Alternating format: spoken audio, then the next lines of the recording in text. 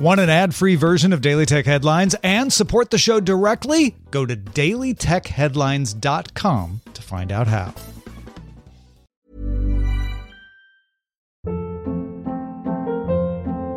Hold up. What was that? Boring. No flavor. That was as bad as those leftovers you ate all week. Keke Palmer here, and it's time to say hello to something fresh and guilt-free. Hello Fresh. Jazz up dinner with pecan-crusted chicken or garlic butter shrimp scampi. Now that's music to my mouth. Hello Fresh. Let's get this dinner party started. Discover all the delicious possibilities at hellofresh.com. My business used to be weighed down by the complexities of in-person payments. Then, Stripe Tap to Pay on iPhone came along and changed everything. With Stripe, I streamlined my payment process effortlessly. No more juggling different methods. Just a simple tap on my iPhone and transactions are complete. What's truly remarkable is how Stripe caters to all my customers' preferences. Whether they're using cards, Apple Pay, or other digital wallets, Stripe ensures a smooth checkout experience every time. Setting up Stripe was a breeze, taking just minutes to get up and running. From local markets to global retailers, Stripe helped me expand my reach and grow my business with ease. To learn how Tap to Pay on iPhone and Stripe can help grow your revenue and reach, visit stripe.com/tapiphone. These are the Daily Tech Headlines for Friday, September 28th, 2018. I'm Tom Merritt. The U.S. Securities and Exchange Commission filed a lawsuit Thursday against Tesla CEO Elon Musk, alleging securities fraud due to Musk's tweets about taking the company private and saying funding for such a move was secured. CNBC reports the SEC and Musk had agreed to a settlement where Musk and Tesla would pay fines. Musk would step down as chairman of Tesla for 2 years, and 2 new independent directors would be appointed to Tesla's board. In exchange, Musk would not have had to admit guilt. However, Musk refused to sign the deal because supposedly he didn't feel it would be truthful to himself. He has called the allegations unjustified, and the Tesla board issued a statement expressing full confidence in Musk. Facebook says it discovered an attack earlier this week that affected up to 50 million users.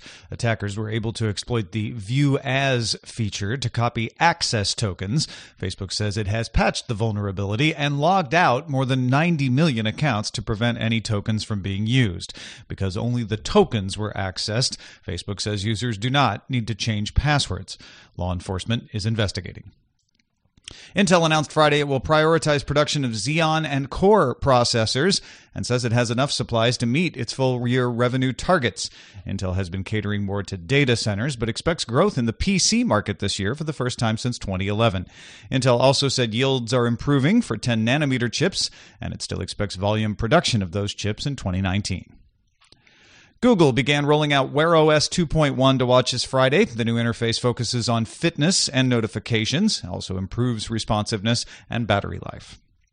The reprieve for classic Skype is about to end. Microsoft says it will stop supporting Skype 7.0 on the desktop November 1st and on mobile November 15th.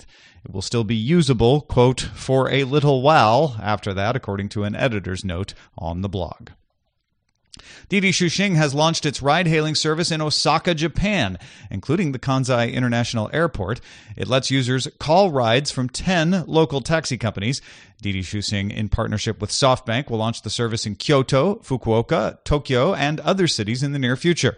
It will compete with Japan Taxi and Line as well. The Wall Street Journal sources say Slack intends to go public with an IPO of stock planned for the first half of 2019, valuing the company at around $7 billion. If all goes well, it could happen as early as the first quarter. The company has reportedly not yet hired underwriters for the IPO, but are looking for some.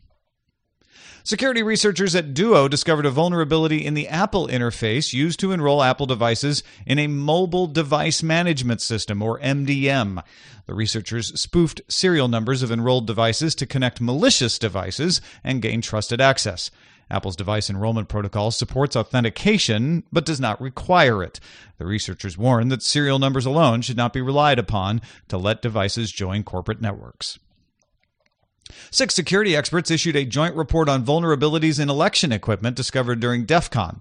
One would let someone remotely access a vote counting system from ES&S M650 that is used in 23 U.S. states. The report identified 4 areas of concern, including a lack of supply chain security for the voting machines. The researchers also note that some vulnerabilities have been reported as long as 10 years ago, but still have not been patched.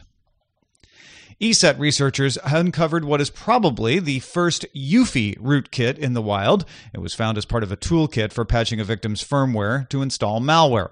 The researchers recorded an actual case of a malicious Eufy module written to a system's SPI flash module, leading to execution of malicious code during boot. The only way to remove the malware would be to flash the firmware. It has been used by a group called variously Fancy Bear, Sednet, APT28, Strontium, or Sophacy. Spiegel Online and Quartz both report Spotify has begun emailing some users of its Premium for Family plans in Germany and the United States, asking for GPS location data to confirm that the members of the plan all live at the same address. The email contains a link to a page that states Spotify will only use the GPS data to verify location. Spotify told Quartz it is testing improvements to the user experience of Premium for Family. Spotify's average revenue per user fell 12% in Q2. Nielsen data suggests smart speaker adoption grew in the U.S. from 22% to 24% in Q2. 4 of 10 smart speaker owners have more than one. 63% have a speaker in the living room, 35% in the bedroom, and 28% in the kitchen. Finally, Apple won an appeal against a decision that it infringed patents held by the University of Wisconsin-Madison in iPhone processors. The U.S. Federal Circuit Court of Appeals in Washington, D.C. ruled that no reasonable juror could have determined Apple infringed on the patent. For more discussion of the tech news of the day, subscribe to dailytechnewsshow.com. Thanks for listening. We'll talk to you next time. My business used to be weighed down by the complexities of in-person payments. Then, Stripe Tap to Pay on iPhone came along and changed everything. With Stripe, I streamlined my payment process effortlessly. No more juggling different methods. Just a simple tap on my iPhone and transactions are complete. What's truly remarkable is how Stripe caters to all my customers' preferences. Whether they're using cards, Apple Pay, or other digital wallets, Stripe ensures a smooth checkout experience every time. Setting up Stripe was a breeze, taking just minutes to get up and running.